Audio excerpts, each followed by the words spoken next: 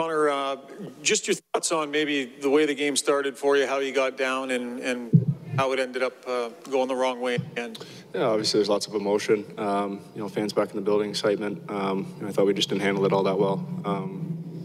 You know, and they got the jump on us, and I thought we did a great job of getting ourselves back in the game and giving ourselves a chance. And ultimately, it's one bounce to one bounce. Mike, on that last goal there, I guess you just thought you had something up the middle there, or kind of what did you see there? Yeah, just trying to make something happen. Obviously, trying to do too much there. In a tight game like that, you can't afford to make mistakes like that, and it ended up costing us the game. And obviously disappointed, but it's one game, and we move on and worry about game two. Connor, you got pretty much what you expected from the Kings. They're a team that likes to grind things out. How were you guys early on in the first? Were there some nerves there?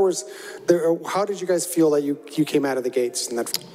Yeah, obviously we didn't have a great start. You know, give up a few chances and find ourselves down two. So, you know, ultimately it's not a good enough start. And you know, in our home building, that's obviously what we want to do. So, something to work on. And Mike, we talked about this, trying to stay even keel throughout the series, not letting mistakes bother you and things like that. How important is it in a situation like this? Now you got to move on to the next game, not worry about this. Yeah, I mean, you can't do anything about it now. It's over. So I think it's obviously it didn't go the way we wanted it to, but it's a long series, a long playoffs if you want to get to where we want to go. So I think no one would have thunk we would have won 16 straight. So I think it's some adversity early in the series, but it's nothing we haven't dealt with before, and I'm sure we'll have to deal with it again on the way on the journey here. So it's something we'll learn from, and we'll move on, and we'll worry about game two now.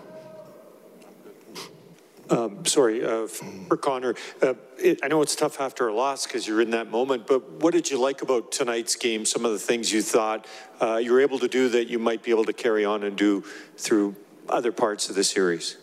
Yeah, I liked our special teams. I thought you know, our power play kept us in it. I liked how we battled back in the game. You know, we didn't quit on it. You know, there's things to like, and obviously there's things to not like. You know, so like Smitty said, we'll learn from it and you know, take what we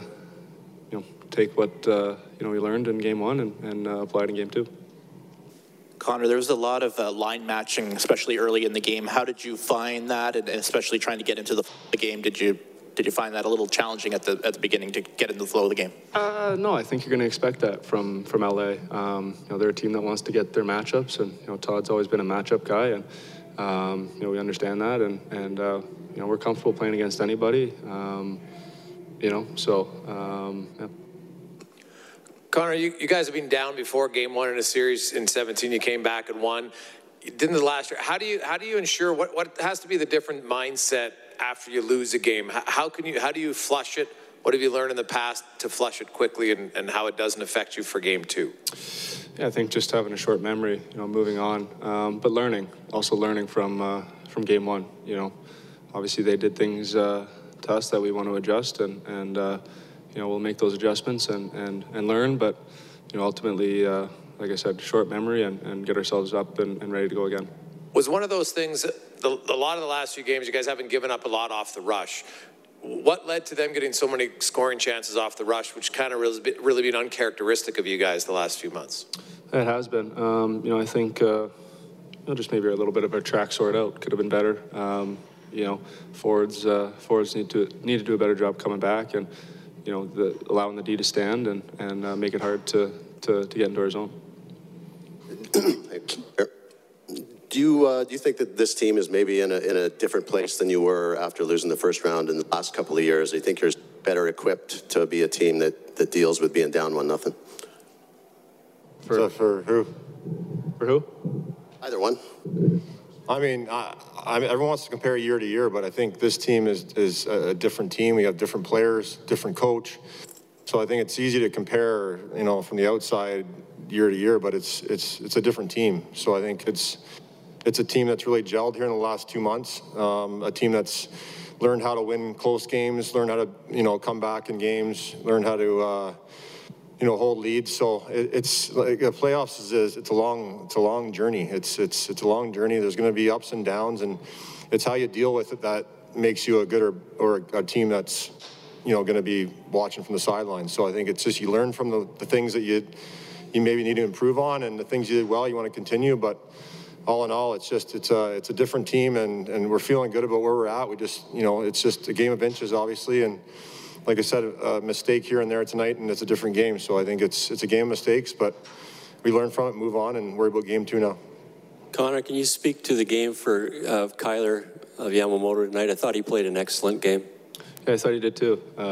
He did a lot of good things. He was hard on the forecheck, got pucks back, made some great plays. Obviously scored a big goal, and was kind of all over the game tonight.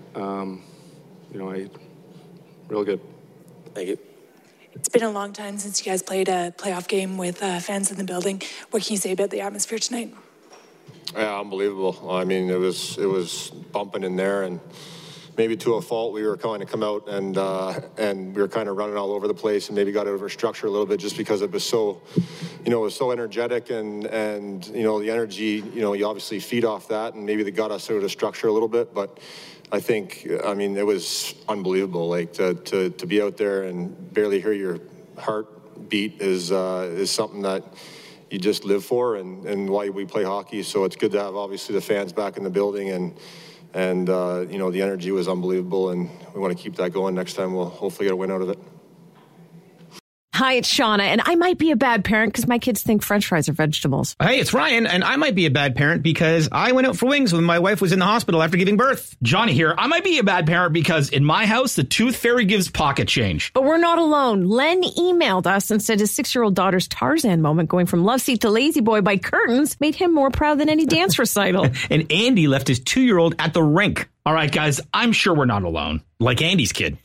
For stories and confessions like this, make sure you check out our podcast. It's called Bad Parents, and it's available wherever you get your podcasts. I left a glove at the rink.